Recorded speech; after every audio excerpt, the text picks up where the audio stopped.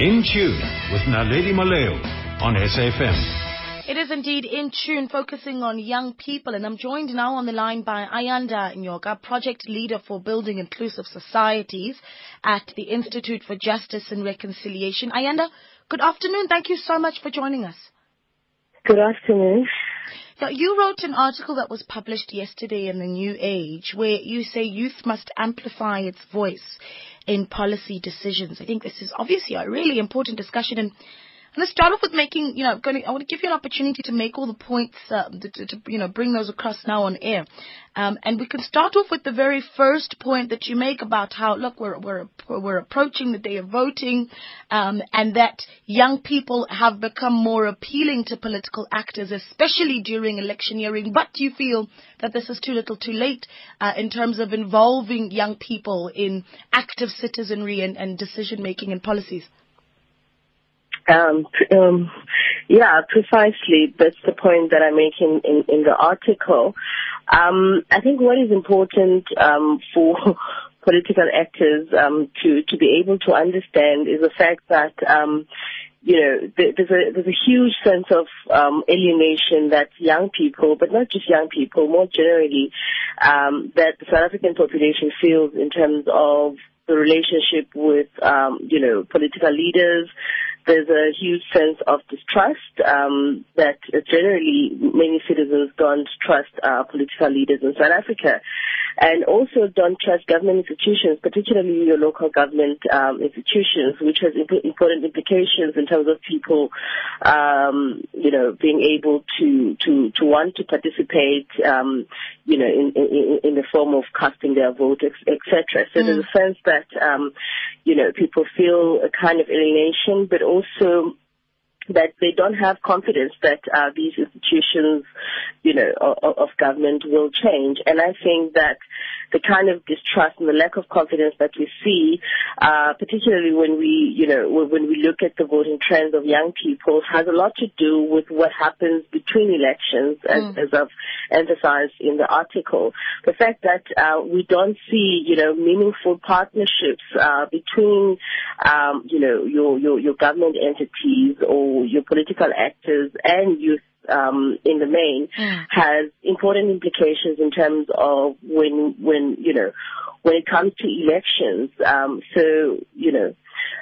There is a need to look at how do you partner with citizens in between elections in terms of development programs, in terms of enhancing participation in political processes and the like.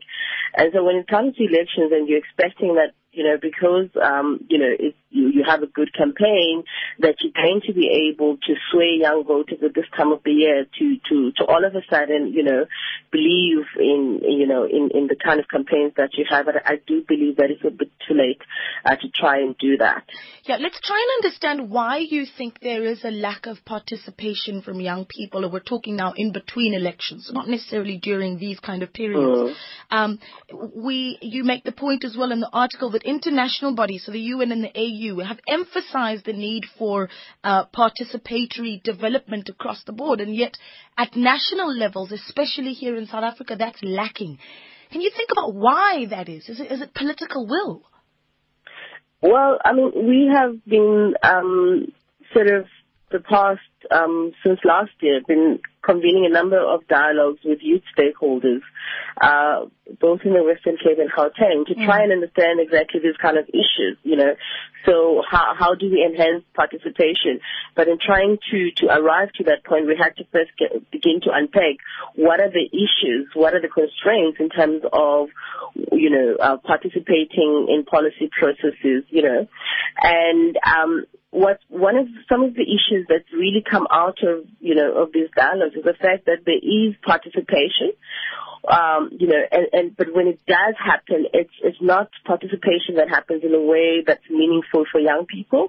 I think what's come out is that youth stakeholders experience these, consultation processes as very much artificial and symbolic.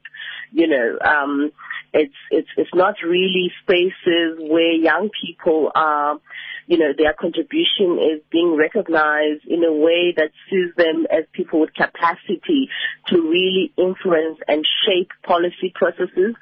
And also there's a sense that what is being, what young people are able to contribute doesn't really kind of inform the decisions that are being taken.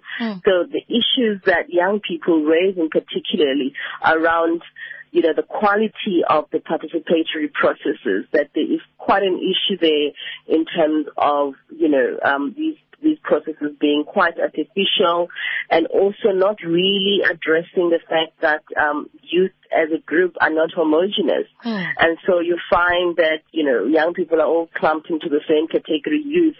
And so interventions for, when you're trying to engage with young people are not well targeted. So you might find that there's a government sort of a dialogue process, but it's either you're talking too high for some, youth groups, they maybe because they're at the high school going age, and then they're not able to engage with the issues that are being raised because the setup itself didn't really take into consideration that, the young people, are not the same. In South Africa, if you consider the fact that youth is from the ages of 15 to 35, that's a huge gap. And clearly, if you're going to be thinking about participatory mechanisms, they have to be targeted, able to understand the different needs, but also the different capacities that those age categories have to engage. And also one of the issues that's also come out in terms of participating in policy processes, and I think people draw a lot from, we just had now when we had to participate in the draft National Youth Policy 2020, and the fact that these policy documents are presented in very complex language, that not all young people are able to engage with the complexity, that's in the language itself. So talking about how do you actually even simplify policy language, how do you simplify these documents, but also looking also at the fact that there's also this kind of rural-urban divide. So looking at, what is being done to bring, your rural-based young people who seem to be very much, marginal to some of the big debates that are happening in the country around youth employment and all of those things. How do we bring them into the conversations, and how do they get their voices heard? So there's a divide along so many lines. There's a language divide, there's an urban-rural divide, there's even the digital divide. If you consider that, I think that, ICTs do present an important, innovation for engaging young people. But at the end of the day, we still do have a digital divide in the country. Right. And so that in itself needs to be addressed. Yeah, what we should do, in fact, is talk about solutions, right, and some of the recommendations that you make about how young people can then amplify their voice in policy making decisions. Because we're all hoping that young people will come out to vote on the 3rd. But after the elections, what is it that young people need to do themselves so that they continue to be part of shaping where we're going as a country? I'll take your calls, 0891 104 207. Again, 0891 104 207, or send me your SMSs. Send them to 34701. In Tune with Naledi Maleo on SAFM. It is indeed In Tune, and I'm still speaking to Ayanda Nyoka, a project leader for building inclusive societies at the Institute for Justice and Reconciliation. And she says young people must amplify their voice in policy decisions. Taking your calls on 0891 104 207. We're on Twitter as well, at Naledi Moleo, tweet at SAFM Radio, and the hashtag is In Tune. So what do we do, Ayanda? Well, I think, as I've sort of suggested in the article, I think when we look at, issues of development, I think we obviously are concerned about accountability. We're also concerned about, improving good governance and the like. But there's also an important dimension, which is the politics of development. So how do you actually mobilize power? If you look at, for me, I think trade unions, have very important sort of lessons to offer for young people in terms of mobilizing power and mobilizing solidarity across various youth networks to be able to use that power as a cohesive force to advocate for the interest of young people in policy fora. And so for me, I think at the moment what is clearly lacking, there seems to be a vacuum in terms of coordinated action between sort of the various initiatives that young people are driving. There's a lot of agency that we do see that people are doing creative and amazing things. Young people are even devising, concrete solutions in terms of some of the key policy areas like issues around education, etc. Even the issues around employment, how do you get young people to be employable? And so, but we find there's a gap. That information is not really, those partnerships are not happening in terms of young people being able to add their input into this policy fora. And so I think one concrete thing is to look at how do young people mobilize themselves and coordinate their action so that they form strong, effective networks that can sit at the various forums of policy. We know that there are like other sort of networks like the South African Youth Council, but seemingly when you start talking about those kind of organized groupings, young people tend to, at least in terms of the dialogues, the people that we've engaged with, they're very skeptical. There's a lot of suspicion in terms of some of these groupings being very much political party aligned. And so there's a need to create spaces that are non-partisan and sort of bring across various sort of sectors of society amongst the youth stakeholders in South Africa. I think for me that would be the first important sort of step that young people need to take. Yeah, that's an interesting one. We had a discussion a few weeks ago on one of the other shows here on SAFM about whether or not we actually have a space in South Africa that allows for non-partisan organizations to exist and continue to thrive. But that's a discussion for another day, because as you say, that's the way to go. Create those spaces, make them non-partisan spaces where young people can influence policy and also just development as well.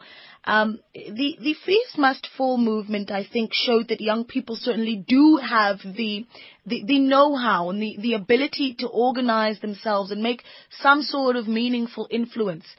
The criticism, however, has always been that these are the educated young people that are able to organize themselves in that way. They're in varsities, they're accessing quality education, just fighting to keep accessing it. Now, when you talk at a broader scale, you have 50% of young people that don't even get to matric in South Africa.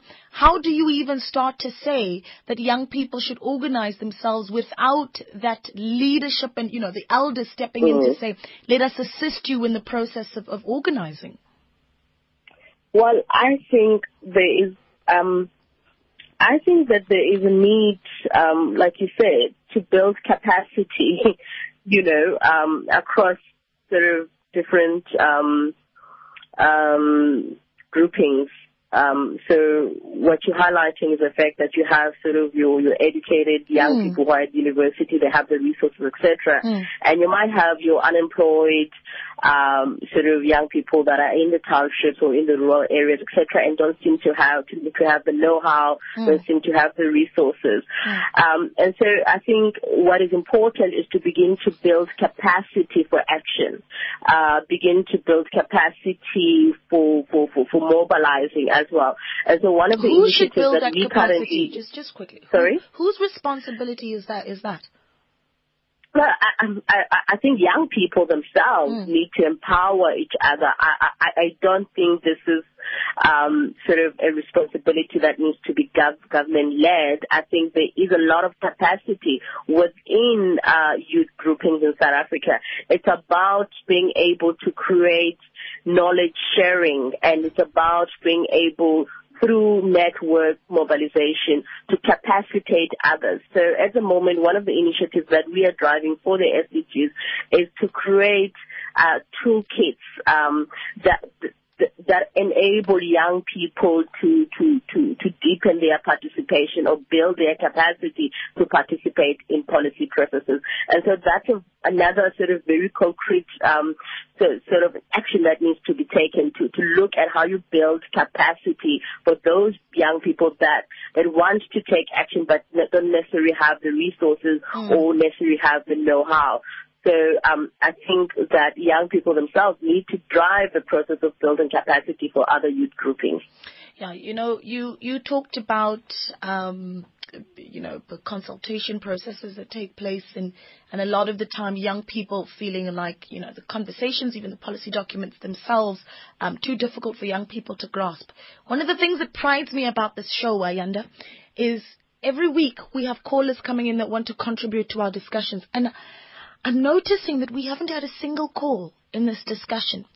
And I wonder if it's because there is no will from young people. So young people are really just not interested in policy decision making. Or is it that they don't even understand the importance of why they need to be part of policy processes? Well, I think it could be also the fact that they don't necessarily believe that their voices would be able to effect any change. They don't necessarily believe that they have the power or that they have the capacity to influence these policy processes. So, I mean, for me, I always reflect on, the whole debate that we had a few years ago. I think it must have been 2012 or 2011 around the youth wage subsidy. Just the fact that young people were not part of a very critical debate around instruments to address youth unemployment. So we saw back then that this debate, became a high-level debate between COSATU, business, etc. Whereas in actual fact, young people needed to lead that debate. Young people needed to be their voices to be critical, in that net processes that were happening at that time. So my sense is, I think that spaces for policies have been taken up by organized labor, organized businesses, and young people probably feel that don't necessarily believe that they have that capacity to influence or that opportunity is there. But what we see in terms of research in this area is that, if you look at other countries, yes, it's still a struggle. It's still very much a struggle for policy sort of stakeholders or policy makers in particular to be able to shift their attitudes, to recognize that young people have valuable inputs, to recognize that young people can be partners. I think the dominant sort of way that's being taken in these policy processes is still to have very elite processes where, the so-called experts or adults know better and can act on behalf of young people.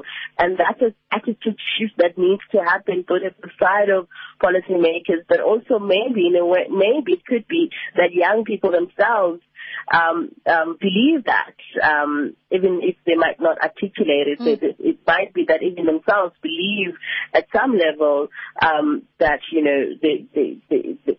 it's not their space to be able to influence. Yeah. Research has shown that when citizens play a role and sort of are able to inform development, are able to inform policy on issues that affect them, that in actual fact leads to better development outcomes for those particular groups of people that the policy is designed to benefit. And young people from that position, I think, need to then take on those spaces. Yeah, just if you can do this maybe in 30 seconds, the true cost, whether it be now or in the future of South Africa, of not involving young people in policy-making processes. I think that we see the challenges around youth developing the country, high unemployment, young people really being uncertain about their future, and a sense of alienation. And I think in the longer term, if we if government, there is this gap that continues between government and young people in terms of the relationship building and partnership, I think that will have consequences in terms of young people being able to participate in voting and the like. So the sense of apathy that we talk about, I don't think it's going to go away unless young people feel that they have a stake in society as a whole. Yeah. Thank you so much for speaking to us, Ayanda. It's been an absolute pleasure. Thank you very much. Yeah.